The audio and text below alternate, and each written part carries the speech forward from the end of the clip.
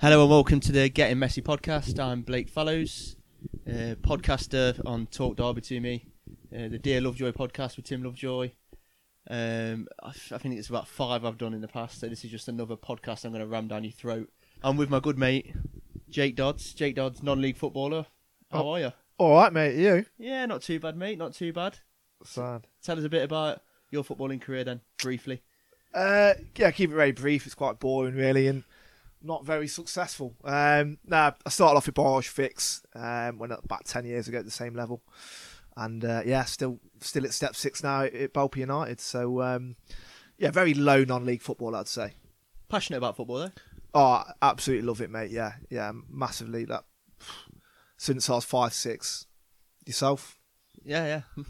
Good job, innit? Since it's a football podcast. Yeah. No.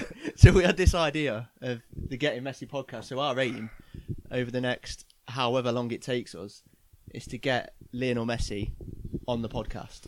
Yeah. So talk to someone different in the footballing world, footballers, current, ex, anyone who's involved with the game, to get their insights on what it's like playing and coaching, and hopefully get us closer and closer to Lionel Messi. Absolutely. So each week we'll speak to somebody different from the footballing world and ask them the same 10 questions. We'll send them the questions in advance so they can review them, because in my experience of speaking to footballers, often they can't remember anything, particularly Chris Rigger, who couldn't remember playing in a Europa League semi-final and scoring. So we give them a bit of time to prepare, so they'll have their answers ready. It'll be the same 10 questions every week to find out a little bit more about them.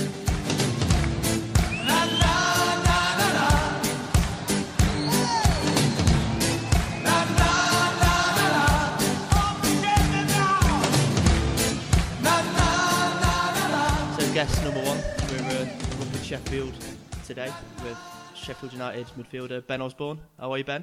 Yeah, I'm good, thanks, guys. Pleasure to be the first guest on the podcast. Have you found the hospitality all right? Yeah, lovely. Yeah, we've had a nice fish and chips. Have you enjoyed it? Yeah, it's been really nice, mate. Yeah. Set the standard for future guests. Absolutely. Yeah. Fish and chips are spot on, wasn't it? Yeah, I think that should be something that we consider if we ever go and see these people. Obviously, might be difficult, but if we're getting around the country and whatnot, but if we ever do get entertained by other footballers, this would be a bit of a chart. But Ben's top of that league at the minute. We've had a beer Moretti and some fish and chips. Yeah, absolutely. Well, I mean, the footballers aren't they? So you'd expect a high quality of life and comfort when you go around. I did expect some like pasta or something like that, not fish and chips from a current Premier League player. But well, yeah, it's a day off, isn't it? So how's it going at the minute? Just started your second season in the Premier League at Sheffield United. How have you found the step up? Yeah, I mean, well, it's obviously a big step up from the Championship. We did unbelievable last year. Many people writ us off. But it's going to be a tough second season. Obviously, without the fans and the current conditions at the moment. But we've had a bit of a sticky start. But I'm still confident. We've signed some very good players and we've got a good squad. So hopefully we can kick on again this year. It's there's quite a few football podcasts out there. Do you listen to quite a few? I do, to be fair. I mean, Under the Cosh was the main one that I first started listening to. It's quite good when you get like players that you've played with on there, and you can really relate to the stories. But and there's podcasts everywhere, isn't there now? Seems to be. I've got a few myself. Yeah, obviously anyone can do it. Listen to yours and that, but no, I quite enjoyed the questions you sent over. Very well thought out. Well, we are two clever football fans, aren't we, Jake? Extremely intelligent, mate. Yeah. So we're both. What would the term you use? Aficionados of the game. Aficionados of the game. Not heard it before. Is that the right term? Aficionado. I've never read that. You're not? No. Right. Anyway, should we crack on into some questions? Absolutely. So you've been sent these questions beforehand, Ben, that me and Jake have cleverly devised. We'll go alternate, and we'll go question 1. So question number 1 is, who did you support growing up and what are your first memories of the game? So growing up I was a Derby fan. All my family are big Derby fans. Dad was a bit of a diehard. So I can remember going down to Pride Park from a pretty early age. I think Derby were in the Premier League at the time. One of my first games that I can actually remember was Derby versus Everton. I think Branko Strupar scored. I was a Derby fan growing up, but through my childhood, it was a bit of a weird one because obviously I started at Derby and then signed for Forest. So then when I first signed for Forest, I became a Forest fan. Obviously a bit bitter towards Derby for releasing me even at that young age. And then as time grew on, my dad was still taking me to watch Derby, so I ended up becoming a Derby fan again. And then breaking into the first team at Forest, back to being a Forest fan. So I think now I'm safe to say that I am, a Forest fan. But I do get that question asked all the time by fans. Everyone still assumes that I'm a Derby fan. But yeah, it's been quite a confusing upbringing in that respect. But and playing wise, it was at Charleston Red Sox where I first started. A little non-league side in Derby. I don't even know if they're still about, to be fair. And then it was through the academy systems from there. Would you say just on you're saying like you're a Forest fan? Do you actively still look out for Forest games at the moment as well, or? Yeah. I watch most of the games if I can. Do you? Get it on the streams or on the iFollow, and a lot of the games are on telly, so I always watch them if they're on. Mainly because you've got loads of mates in the team, but you still look out for them. So. Do you look for any Derby results anymore or not? Yeah, still Derby, just mainly because I don't know. Yeah, Derby and Forest are still the first two I look at, mainly because a lot of my mates support Derby. Still take a keen interest. My dad's still a bit of a Derby fan. My granddad's still a big Derby fan, and if I do go back to see my mates or whatever, then we will be talking. That'll be the topic of conversation. So yeah, still look out for them two results, definitely.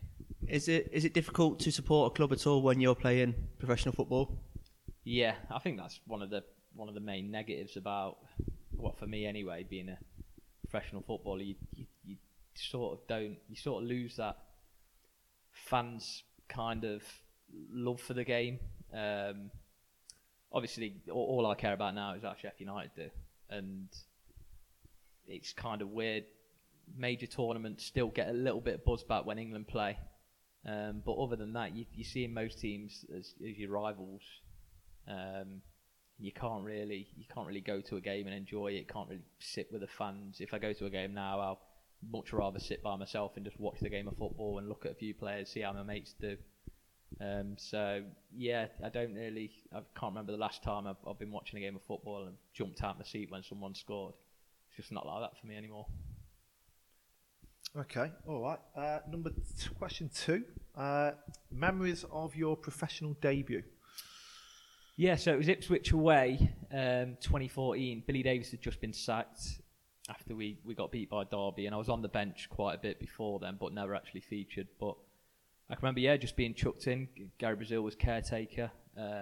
Obviously, he knew me from the youth team at Forest, so thought it would have been an opportunity. And I've gone from never even coming off the bench to starting the first game away at Ipswich, and they were doing all right at the time. But yeah, just before the game, complete nerves in the hotel before, just not knowing what to expect. Obviously, never played at that level before. I had my initiation the night before as well. We had to sing in front of all the first team boys. That probably helped the nerves a little bit because that was probably what I was really scared about. Yeah. But young lad at that point as well. I bet you're shitting it, weren't you? Yeah, 19. Yeah, I mean, going over the song choices for ages. What was it? Your first initiation? I did Mardy Bum, Arctic Monkeys. So I didn't want to go too mainstream like your Wonderwall and that, but I wanted still that people knew it. So if I was really struggling, it might get someone joining in, and it wasn't too bad, to be fair. I think there was a couple of youngsters that were in the squad as well, so they had to do it. I think I went up first just to get out of the way, so deflect the attention. But yeah, like I say, just nervous. But again, I was excited that I was going to finally get a professional appearance on my belt, and that would have stayed with me forever. So you're going out there for your first game. Obviously, probably before that, the amount of fans you must have played against in 23's games, a few hundred, and then you've gone to 25,000. Is that getting your head a little bit, or? A little bit, yeah. You don't know how you're going to deal with it. I mean, I can remember first being on the bench. I'm nervous about the warm up, doing things across the pitch, thinking, people are going to be watching me here. Yeah. If I misplace a pass in the warm up, thinking, people are going to think I'm rubbish. But obviously now you realise no one actually watches the warm ups or anything. No one cares. But yeah, pretty nervous, and I think there was 20,000 there. But it's one of them. As soon as the whistle, probably 5 minutes into the game, you completely forget about it almost. It's like a zone. Footballers said in the past, you can sort of zone out, do you? Yeah, you do. I think if it's going well, you do kind of zone out, and you can use the fans to help you. But if it's not going well, then they can. You can hear him. Yeah, properly. you can hear him. Yeah, you can hear, especially when you're taking corners and stuff. Yeah. I quite like it, to be fair. Some of the stuff's quite funny, but taking corners and that, you can hear like single abuse being shouted at you. Such as? Yeah, I get a lot for looking like a kid, even now, or just being tiny. Get a lot for that. It's just simple stuff, really. But yeah, it was, like I say, nerve-wracking, but it ended up being quite a good debut. We got a 1-1 draw. Do you reckon? So before that, obviously, Gary Brazil was in charge. Had you had a good relationship? When he took over as caretaker manager, you thinking, "Oh, I might actually get a chance here." Yeah, we had a good relationship. I believe that he rated me, so that helped. And him and the under-23s manager at the time, Charlie McParlin, were always kind of pushing me to be up with the first team, and sometimes to say like you should be playing or should be in the team or whatever, which sometimes I doubted. Thought they might just be, just bigging me up a little bit, giving me a bit of confidence. But I think by the time of my debut, there was a couple of first team players that I was looking at, thinking I feel like I'm better than you at the moment. I feel like I could do a better job. Yeah. Only one or two, and yeah, obviously when he got the job as caretaker. It was definitely a pathway for me. Can you remember the lineup? I can remember. I'm going to go. I think it was Darlow in goal. Yeah, I've got it up here. Yeah, Darlow was. Yeah. Danny Fox left back, so he was behind me. Yeah. I'm going to go Danny Collins centre half because he scored. Correct. Jack Hobbs with him. No. Calvin Wilson. No. Jamal. No. Ooh. We'll skip that for a second. All right. Lehigh, right back? No. Okay. Lee Peltier was in the middle because that was his debut at the same time as well. Yeah, it was. Majewski. Yeah. Jamie Patterson. Yeah. Matt Derbyshire. He came on for Majewski. Darius Henderson. Wasn't even in the squad. Wasn't he? No. Why can I remember? He probably would have been injured or something, do you reckon? He was definitely about at that time. I thought I could remember him that game because... JJ was in the squad on the bench. Yeah, Jack Blake. Yeah, he's in America now, actually. I think that's all I've got for you, mate. Who was the centre half? Halford. Utility man. Yeah, he was everywhere, wasn't he? So he's on trial now at Northampton Town. Is he? Yeah. Jara, right back. Gonzalo Yara. Yeah. He was some footballer. And another one that I'm surprised you didn't remember, actually, centre mid. You like him? Legend. Cohen. No. Reedy. No. Like him, legend. Yeah, he's a very good player. And you said Lansbury. No. I don't know. Greening. Oh yeah, Greening. Yeah, of course. Jono. Yeah, he was like our 23 sort of coach as well at the time. He'd do a little bit with us, and then he was still playing as well. He got brought back into the team, and he was class when he started playing again. Such a good footballer. Really? Won't give it away. Who was up front? Mackie. And then you Right. had De Vries, Harding, Tudgay, McLaughlin, and Cox on the bench as well. Yep. Yeah, that was it. Yeah, so not too bad, that is it. What do you reckon I got there? 6? 6 or 7. It's pretty poor, mate, to be fair. Yeah, pretty poor. Okay. You mentioned briefly there your initiation at Forest when you made your pro debut. Your initiation more recently got a bit of traction. Got on Sky Sports, didn't it? Yeah, I mean, so it was my first initiation in 6 years. Obviously, after leaving Forest, I thought I'm going to have to do something special. Because, to be honest, I started hating initiations, watching them. Because 90% of the time it's Wonderwall or Biggie. They're the two go-to songs. And I find it painful watching people and sometimes quite boring as well. Yeah. So I just thought I'm going to spice it up a little bit, and we had a fine system where if you didn't want to do it, you could pay £500, and I thought, no, I've got to do it. It's character building. Absolute cop-outs, aren't they, if they do that? I was the only one who did it. I was the only one who did it. That's how much people hate it. So I thought, I'm going to take my guitar. I know about 3 chords, and I'll do the song that I writ ages ago that goes down well in pubs. So I thought it'll go down well with the lads, and it takes the piss out of myself a little bit, introduces myself. And I can remember before the lads are asking, "Oh, what song are you gonna play?" Because I've got on the bus down to Chelsea with the guitar on, and they're like, "Go on," like thinking I'm absolutely class on the guitar. And I'm saying, "No, I'm not great. I'm not great." And they're like, "Why have you got that then? Like, what song I'm gonna do?" "Oh, I'm doing one that I wrote myself." And they're thinking, "Oh my god, this is gonna be horrendous." Like, I can tell when I tell them that I'm going to do one that I've wrote myself, they're thinking it could be a love song or something cringy. Who is this guy? But yeah, obviously when it happened before the game at Chelsea the night before, what ended up going down quite well, and the lads loved it. Yeah, so I ended up getting it sent to me from Tubes off Soccer AM, who said, "Oh, this is like hilarious," with a laughing face. But then said, "Oh yeah, and it's going on the football show tomorrow." I think it was heavily edited. Yeah, I think it did get edited. Yeah, because a lot of it is obviously explicit, and that takes away from the song. But yeah, it went down all right. To be fair, and I think I'd always take the initiation over any sort of cop out. Do you have them in non-league? No, not at all. I'd had one at uni, the uni football team. I think on the bus on the first game away after, we had to down a bottle of wine completely, and then eat some dog food. Right, mate. The rugby team, they're bad, but yeah, at the time did that, and then had to sing. I think I sung "World's Greatest" R. Kelly. How much dog food did you have to eat? Tinned? Like a tinned dog food, yeah. What, and you have to proper eat it? Yeah, you had to get the whole tin. tin. Yeah. Is it horrendous? Oh, it's horrible. Yeah, you're heaving, mate. It's horrendous. All the so we're first years. All the third years would just sit at the back of the bus, like just pissing themselves. What flavour did you have? I can't remember what it was. It was awful, absolutely awful. What's it? And a bottle of red wine of old Dan. Red? Yeah. What? And the driest mouth ever. Yeah, it was horrendous. Didn't you have? What was your one? Didn't you have like a naked photo one? No.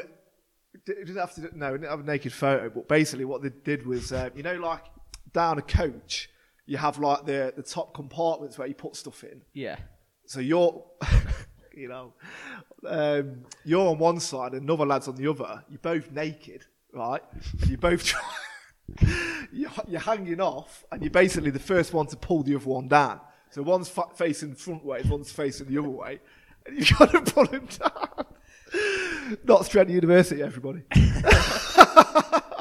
Oh my God, I'm glad I was never good enough to get near the university football team. Yeah, uni went well for me anyway. That gets rid of the awkwardness, I guess, though, doesn't it? Yeah, it does. It was a nice Is it horrendous, or is it just a laugh? Yeah, it was a laugh. I mean, I downed the bottle of wine before getting naked. Not that well in dad. Bit of blood in it. With 15 lads that I don't know.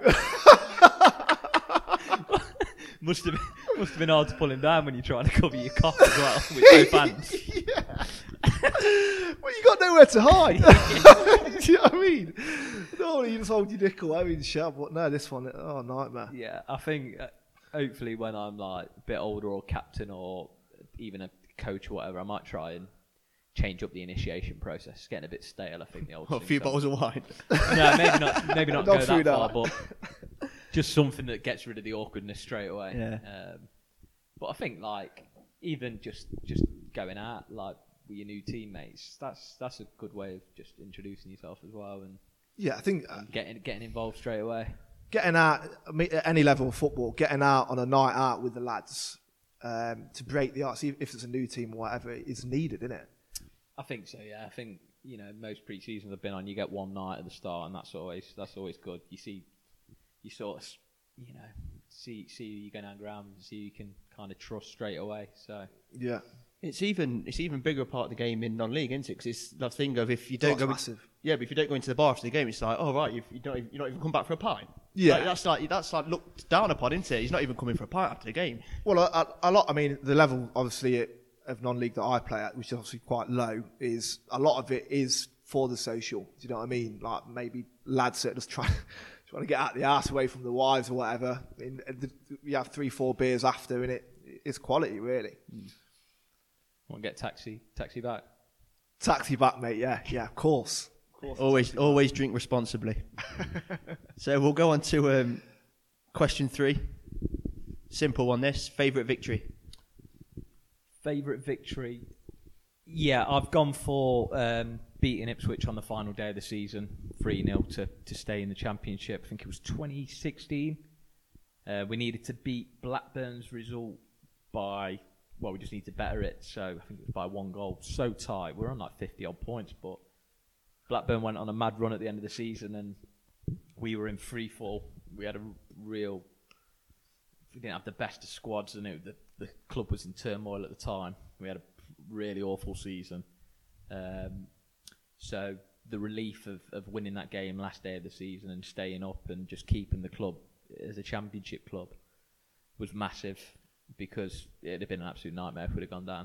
How does the pressure differ from a big game where it's, say, like a big cup game against a big club, and you've got that pressure of a big game where there's a lot at stake, but then the pressure of, oh, if we lose this, we're down? Is it a different kind of pressure? Yeah, well, before that, I'd obviously never experienced pressure like this. So you just kind of think, you don't really differentiate, but now I've had that pressure, like when you're playing for something or you're playing at the top end of the table, it's totally different. You're so much freer. That's obviously set me up in good stead, because it was, horrible kind of predicament to be in. Obviously, the elation of winning was unbelievable, but I don't think it's going to be difficult to try and beat that kind of pressure that we were under, really. I think it's important for people to understand that it's your livelihoods as well, isn't it? If you'd have gone down, people think that footballers get paid well, whatever, but obviously it's a short career, and people would have halved in wages or 50% was the standard across, so 50% wage cut. But it's not that. You got people lose jobs as well around. Like Forest is a fucking massive club, and you've got all the people that work there in the offices or whatever. And if it goes to a League One club, then they have to cut staff. You end up then becoming you're a League One player, and it's tough to bounce back straight away. You don't know what's going to happen from there. Yeah. A lot of people, I think, in the time were kind of you get dragged into, oh well, I'll get a move even if we go down. But then you start thinking, well, the club can't sell everyone, and they won't do that because they want to go back up. So, thankfully we won the game. Britt scored 2 goals and Chris Cohen scored. Bit of a screamer via a deflection, but to stay up. So yeah, that was great. Did you not go 1-0 down or something? Because I remember Derby had Rotherham away that day, and I think Rotherham was somewhere involved. I could just remember something Blackburn happening. went 2-0 up early doors. Oh, is that what it was? I can remember the fans cheering. Yeah, the fans Derby were like chanting. The away fans, the Ipswich fans, and it was like fucking hell. I think we scored just before half time, and then obviously killed the game second half, and then it was like pitch invasion, and we got a bit of stick for it, but. Yeah. I was a bit embarrassed because, we did have a poor season. You underachieved massively, but end of season due straight after that. I don't think that would have been great if we'd have gone down. But it was straight out in Nottingham, all the boys out and to the Irish bar, and yeah, it was a great night after. Decent. Question number 4: biggest stinker you've ever had, or like biggest mistake you've ever made? Yeah, in football. The biggest stinker that I can remember quite vividly was against Norwich for Forest, and it's going to sound like an excuse, but I was in a bad way. My shin had swollen up to the size of a balloon for some reason, and before the game I was getting like blood drained out of it by the doctor, but we had no fit left back, so I was saying I'll play. I had to pull out of training on the Friday, but obviously got it drained just before the game, and then on every painkiller going, and I thought, right, just get through it. And obviously Norwich are a very good team. I think they had Hernandez right wing against me. He was lightning. Yeah. And early straight away. I think he's nicked the ball off me a couple of times. I'm trying to turn him. I can't get out of like second gear. Can't get past anyone. He's running by me. I'm embarrassed on the pitch. I think we lose 2-1. And just got absolutely slated after by everyone. And obviously can't come out and say, oh yeah, I had a bit of an injury though, or whatever. Yeah. That was a real bad day at the office. So you're getting slated during the game. Are you getting slated during the game? Or people? So at that point, you're talking about fans. Well, yeah, I am getting slated during the game, but I can't hear them. Yeah. But like after, there was a bit of a backlash, and I can remember thinking like, if I'm in this state again, I can't play because one, I'm kind of letting the team down, even though we had no one else that could play there. But two, I'm just making myself look like an absolute twat. I suppose at that point as well, I mean, you were quite known for... How many games did you play in a row? I think it was like 130 something. Yeah. Involved, well, like coming onto the pitch. So a lot of that, within them 130 odd games, there's times where like you're nowhere near fit, but you're just putting yourself through it. Because I suppose, do you look at it as if like you get injured, you get yourself out the team, you don't know how long you're going to be out the team? Yeah, I mean, there is part of that, but I think that's the worst I've been, where it was like really touch and go. But to be fair, you're very rarely 100% once the season starts. Maybe the first game of the season, you're 100% and a few others, but you've always got little niggles. But yeah, no, that was the worst I've been. Other than that, I've been quite lucky with injuries. So I've not had to miss that many. Yeah. How do you cope when you do have a bit of a bad game? Because obviously, all footballers at some point have a bit of a stinker, don't they? And the fans get on top of you a little bit. Is it difficult to drag yourself through it? Well, yeah. I mean, you can have a bad game and your team win, and everything's rosy. I mean, you might be a little bit disappointed, but it soon gets glazed over, and there's no backlash. But if you have a bad game and you lose, and then you're targeted, it can be. I mean, even if I have a good game and we lose, it's tough. I found myself Googling how to cope with defeat many a times, because like it can be tough, and especially at Forest. I don't know. I kind of towards the end took it on my shoulders a little bit too much, and it really affected me. Like if we lost or if I had a bad game, especially. But now I kind of give myself like the night or a day to like either celebrate a win or mope after a defeat, and then you just got to get on with it. There's no point just moping about. Do you find yourself looking at stuff of what people said on social media? Not anymore, no. So you quickly learn that one. Well, yeah. So obviously, when you first on Twitter and that, you be after a win, you're like, oh, great win today, fans were class, all that stuff. And then you might lose, and you go, oh, disappointed today or whatever. And then obviously, when you put it when you lose, you're getting hammered. So then you start just doing it when you win and kind of leaving it when you lose. So then when you don't put it when you lose, some people are saying, oh, you're not tweeting today, are you? So now just don't tweet hardly about football ever. And I won't even go on Twitter for at least a couple of days after like a bad result, because it's just there's no point. But even after a good result, really, I won't look at. I like try and not follow many football people, and yeah, I don't really take much in, to be fair, at the moment. It's all a lot of generic stuff that they put on there, isn't it? Yeah, I mean, sometimes you get the worst abuse, and you'll click on their profile, and it'll be like a 13-year-old lad, and you're like, his name might be like Ronaldo 7 or something, and you're just like, God, I want to kind of hammer him back here, but you can't. But some people get sucked into it, don't they? Are you ever bitten? I don't think so. Maybe if someone's being like over the top and like idiotic, I might try and put them down subtly, but not like go back. I might sometimes I reply with like the cheers or nice one, mate, with like the thumbs up. And to be fair, sometimes when you reply, they're like, oh, I kind of take that back, mate. Like I didn't mean it like that. We just need to be a bit better and stuff like that. Yeah. But there has been I think a couple of times where someone might say something that's like extreme, and then I'll send it to a couple of my mates and go, this guy needs having it, and then they send the troops in, and they might reply with like a bit of abuse towards him, take the mick out of his profile pic or something like that. So yeah, send in the cavalry. Brilliant. On a more positive note, question number 5: best player you've ever played with, in your opinion, personally for you, who's the best player you've ever played with? For one season at Forest, I'd say Mikel Antonio. He was just unbelievable. You've seen what he's doing now. He's tearing it up week in, week out in the Prem, playing up front. He was just so direct and just so hard to stop. And his goal and assist return was unbelievable for a season at Forest and so easy to play with. So he was class. But it's the team that I'm at now, Sheffield. We are a team, so there's not really standout stars, but there's still some really, really good footballers. I mean, Dean Henderson last year, by far, the best goalkeeper that I've played with.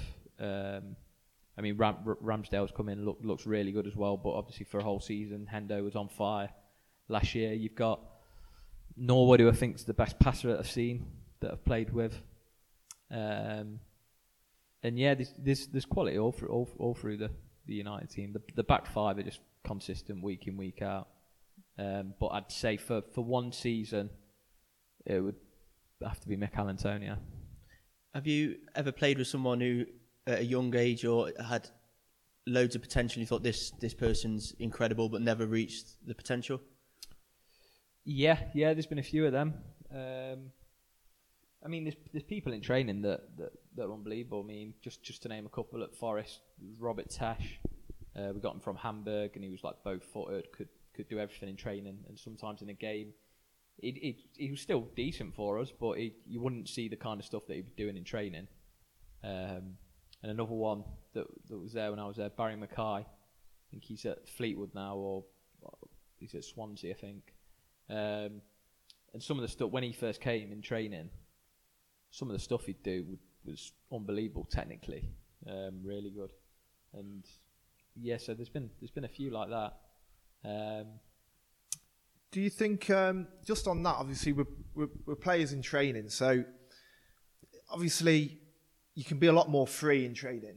Do you find that, like, the reason why the best players are the best players is because they can just express themselves as much as they do in training on the football pitch? Like, do you see yourself as a different player at training before when you go out onto the pitch, or? I think I'm pretty similar in both, to be fair. Yeah.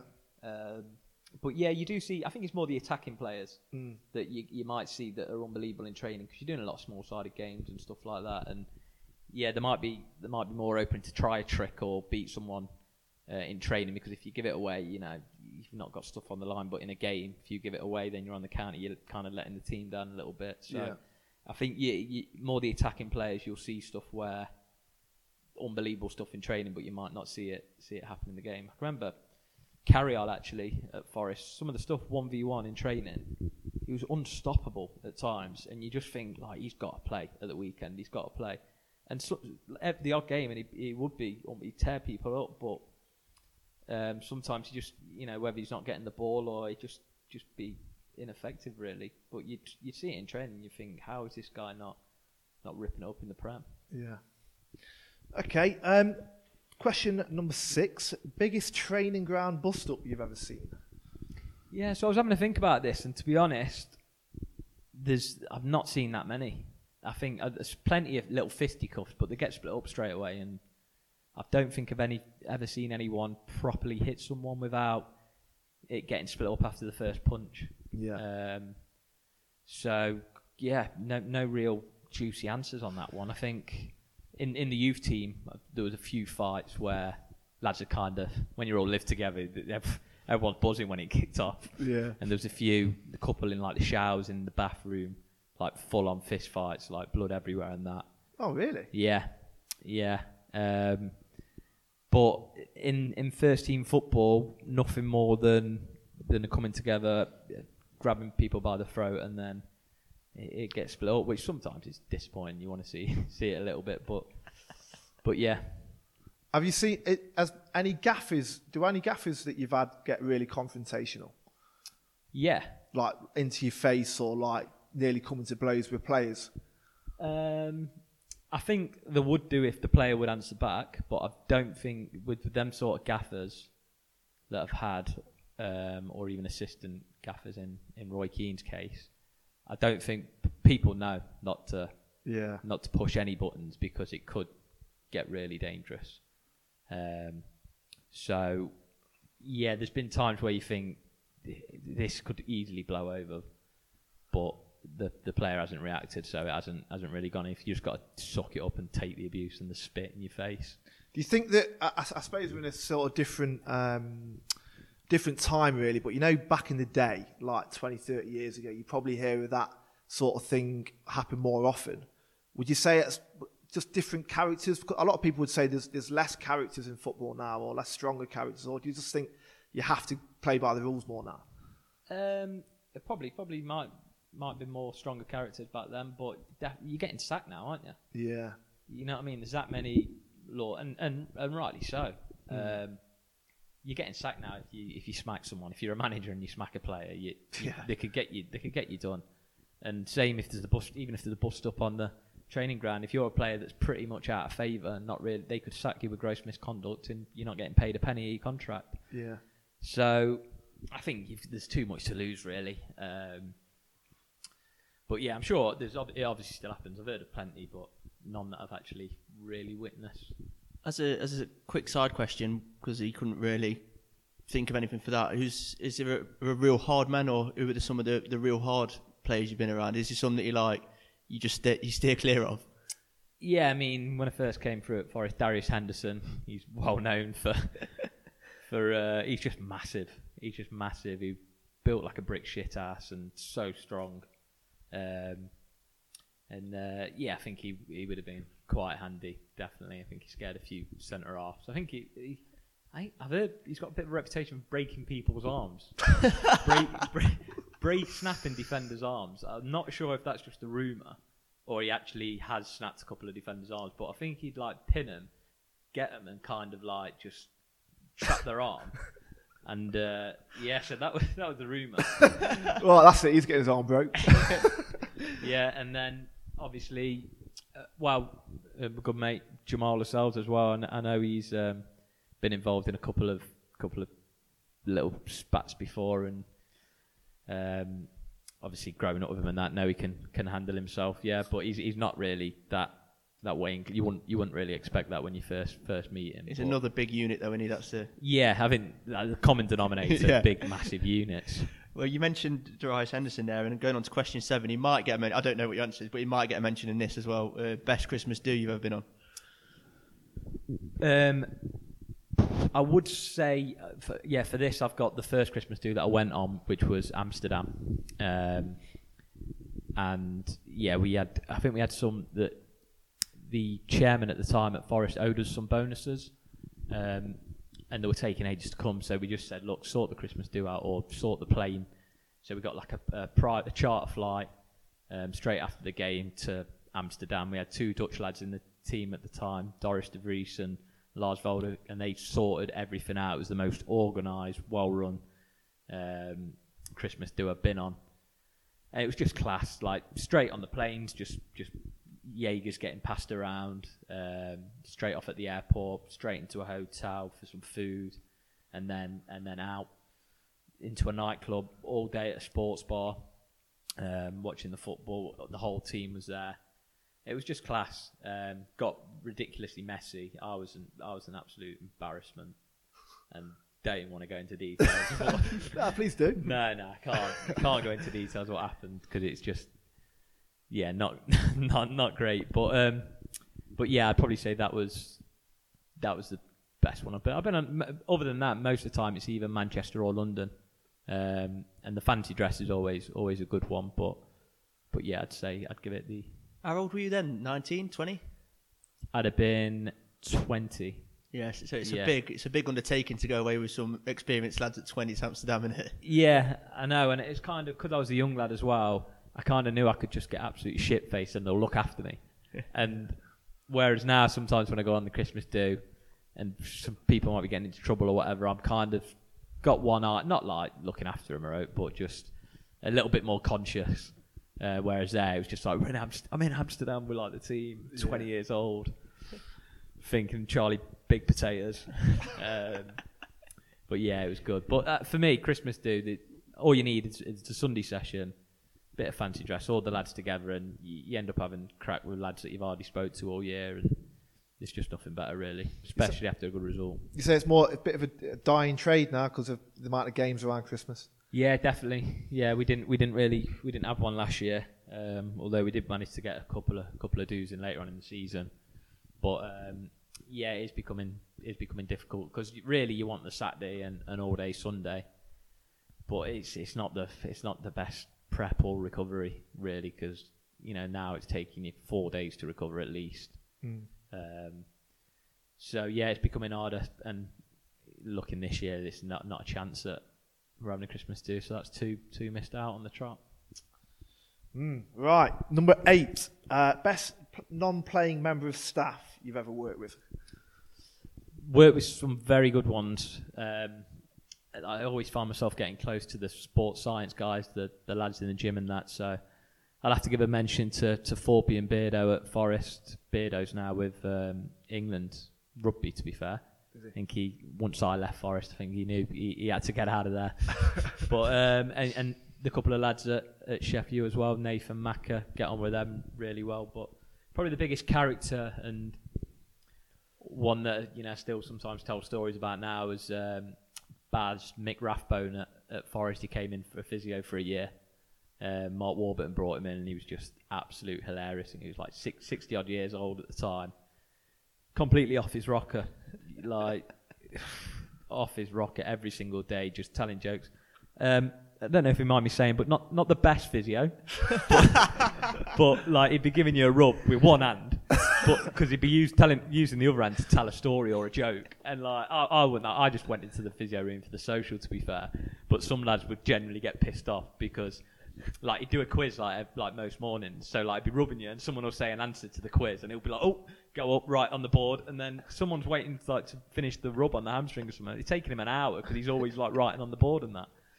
But yeah, he was class, and I think he's back at Everton now. But just to have around the place, I'd get him in. I'd get him in again. Yeah. So in that part of the club, it's massively important non-members, playing members of staff, just to keep the morale up and all that sort of stuff. Yeah, he was great for that. Yeah, after a bad result, I mean, he ex-pro and ex-manager, he'd done it all. So endless amounts of stories, but when he was playing, he had a big anxiety of actually getting out on the pitch. He used to be so nervous. So, like, even that, like, he'd be rubbing you before a game. He's like, let's hope this one's called off, eh? all them people watching. 20,000 people. Imagine making a mistake there. Let's hope it's called off. But, yeah, he was class. And he used to do this thing before games with me where he'd fortune tellers read hands, read palms. He'd, read my hamstrings. So he'd be like rubbing them and saying, "Oh yeah, I can see a cross, 13th minute, we're getting a goal from that," or whatever. Or like, sometimes it'll be like, "Oh, bad game today." Were your hamstrings ever accurate, or? Yeah, well, he would say that I'd kind of get a goal every game. So I think once in a blue moon he'd be accurate, but it was just it was just a good laugh. How important are those kind of characters in the game? Yeah, I think at the end of the day, it's a workplace, isn't it? You're going into work every day. You need a good environment. You want to see people that make it a good place to go into every day. So I think just all part of the culture and the environment that you're trying to create. And I think you've mentioned before as well. It's sort of like, I suppose as a footballer, you're in a sort of bubble. I suppose them sort of people like normalise the whole experience a little bit for you. The sports scientists coming out of uni, I think you've said. Yeah, especially when you see them go from like intern and then end up being like a close part of the team, really, because you're all a team. You're all striving for the same thing. You're all striving for a win at the weekend, and if you win, everyone's life's better the next week. So. Definitely. I mean, it can be a bit of a bubble at times, just being surrounded by footballers. But yeah, they do give you a sense of realism. If someone's coming in complaining about their Range Rover, one of the speakers is blown out or something, and one of the staff is like in a 25-year-old Ford Fiesta coming in every day, it's just gives you a bit of reality check. Yeah, definitely. Following on from that nicely. Question number 9: who's the funniest player you've ever played with? Yes, so there's some laugh out loud characters that make the whole team laugh, but I think the kind of humour that I found funny are probably the mates that I've gotten close to over the years. So I found Joe Lolly quite funny. He's obviously a good mate of mine. Very dry, not your typical footballer whatsoever. We had quite a good group at Forest. Me, Watto, Steely, Ten, and a few others, and we used to, just question Lolly on some of his antics, and obviously being a uni student and that, and his days of being addicted to Football Manager and stuff. It was just, he'd make us laugh. And then obviously I've got my other mates like Chris Cohen and Stephen Henderson and Reedy. Again, got on with them really well, and mainly down to just being great lads, but also being funny and just having a similar sense of humour. So yeah, I'll probably have to go them boys. I think them three lads were quite a lot older than you, weren't they, at the time? I think when you first come into the team, you just seemed to get on with the older boys a lot more than the young lads. Yeah, I mean, I was in a bit of a weird situation when I broke through. There was no young lads. So normally when a youngster breaks through, there's normally a couple of them, so they hang around together. But there was, I think the second youngest person, as I was like 19, would have been like 23, 24, and then other than that, it was quite an old squad. So on Christmas dues and that, they kind of like looked, because they were captains or whatever, they kind of looked after me, but then ended up getting on really well with them as well. So I'd find myself like just gravitating towards them on nights out, and I think we've been in nightclubs before, and Reedy or Chris would be like, "Come on, we're going to a pub, like just have a bit of a lock-in or something instead." Like can't be asked for this, and I'd be like, "Yeah, I actually fancy a bit of that rather than just dancing along to Fetty Wap." So yeah, and I think that's where the friendship grew. It's again with like Hendo when he first came, first couple of months, hardly say a word, and then you sort of have a bit of banter here and there, and you sort of realise that you're on the same wavelength, and then take to Christmas do or a night out, and then you get on like a house on fire. So still speak to them boys quite frequently now. Okay, question number 10. Dinner party with 3 other people from the industry. Who and why? Okay, so this was a tough one. I'm going to have to go Pep Guardiola. Yeah. Reasons being? I've read a couple of his books, and just to hear more about his philosophy, the way he sees the game and that, I think he's quite revolutionary, even though he has done it with like unbelievable squads and spending a lot of money. But some of the tactics that he sees and plays is unbelievable, really. So I'd go Pep Guardiola. Second one, sorry, I'm doing this off the top of my head. I didn't actually write this one down. Right. I mean, Sir Alex Ferguson's coming to mind, but I've already got one manager, so I'll stay away. I'll probably go David Beckham. Yeah? Mainly because he was obviously a massive name when I was growing up. And I've seen bits and bobs, but you never really get to see too much behind the scenes with Beckham. I bet he's got a few stories. Yeah. Obviously, you hear a lot from like Neville and other United players around the time, but I've not really heard too much from. He's got like a media face, so hasn't he? Yeah, he's got that. Yeah, so I'd like to see him. If is this dinner party like a little lock-in? Yeah, a few bottles of wine. Lots away. Yeah. No one's there. You're having a right laugh. You're getting to know him. Yeah, I bet he's got some stories. So I will go. I'll go Bex. Decent. Getting involved, and I'm thinking this next one probably going to have to be a canon. I mean, Zlatan comes to mind, but I don't think I get on with him too well. No, you know what you're going to get with him, don't you? It's going to be arrogance. Yeah, so you need someone light-hearted that's.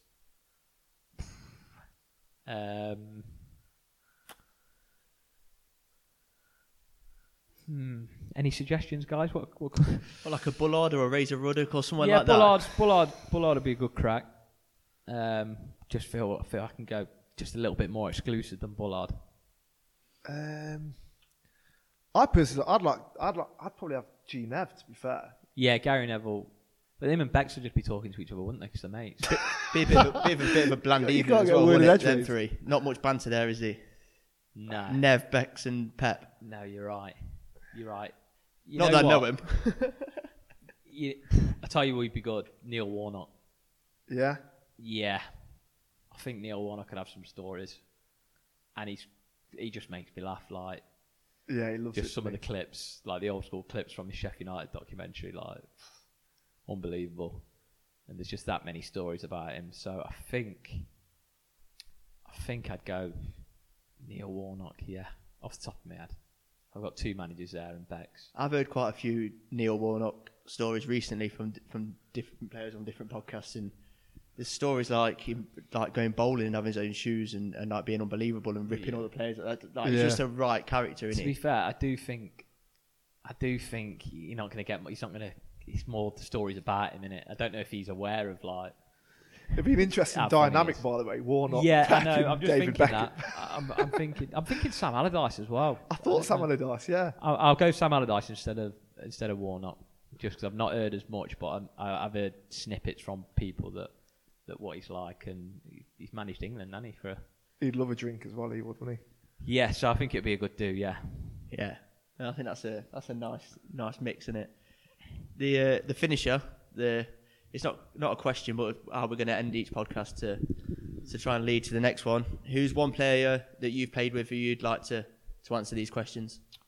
Yeah, I think we'll go for Joe Lolly. I think he'll be up for it, and obviously with his background, it'll be quite an interesting one. I've not really heard him speak about it as much, but yeah, I know he's sick to death with like mundane interviews and just your standard, your post-match and pre-match stuff as well. So it'd be good to get him on there, see what he's got to say. Does that become a chore when you're just going, oh, good result today, and you have to go, well, yes, it was because we won, or no, it wasn't because we lost. The thing is, like, normally the pre-match ones, especially if it's a big game, you've got like 8 different. You might have someone from TalkSport, BBC, Sky. And you have to answer the same questions like 7 times or whatever, and you're mind-numbing by the end. Just repeating yourself. First couple, you're fine. Like, I just try and be as honest as possible. But yeah, you just repeat yourself. Sometimes I forget like the question that's been asked, and I just have to end it with like a generic thing like, so yeah. So I just have to end it with something like that. But yeah, so looking forward to the game. Yeah, we'll end it like that then. So yeah, thanks. Yeah, looking forward to the game. I was going to say now, couple of curveballs really. I just thought of a couple of questions. You got any sort of goals that you aspire in your career, or any goals in your career that you go to?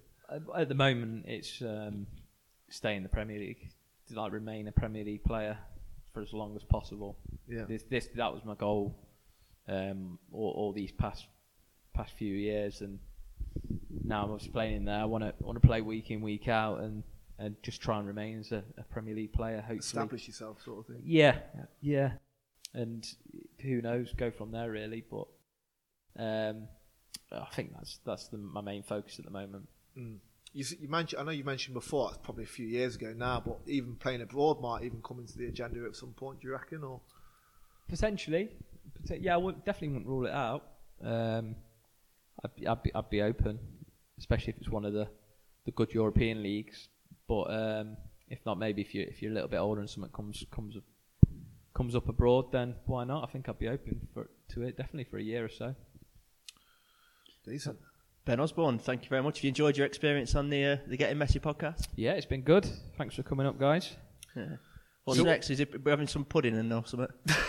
No, you're gonna have to go now. Had enough of us. Are you? Is Lolly next? Is he? If he says yes, then we'll get him on. You up for that, Jake? Absolutely, mate. Yeah, I've heard he's a bit of a fan of Lionel Messi himself as well, isn't it? So it'll go quite diehard. Well. Absolute diehard, yeah. He supports Messi. That's his club, honestly. So it's a great thing for us because you'll be able to help us in our pursuit of getting Messi. Well, that's what I was going to say, mate. We need to start making some movements in terms of getting Messi. Yeah. Here we go. No, I mean, listen, it could happen, but things need to go our way in order for it to happen, don't they? So, like, he might have to You could say that, Jake. Yeah. No, but I mean, he's the best player in the world. They'll have to make it an English move, like a Premier League club or something. Would you need, obviously, a translator in? Or? Yeah. Well, you're learning Spanish, aren't you, Blake? I did start to learn Spanish, yeah. So I could... But then it would only go out to Spanish people. Yeah, hard to put subtitles on a podcast as well. Yeah, so very odd, mate. Yeah, we'll have to have a think and get our heads together. And before we speak to Joe Lolly, hopefully we'll come up with a bit of a plan. yeah, man. Brilliant. Cheers, guys. Cheers.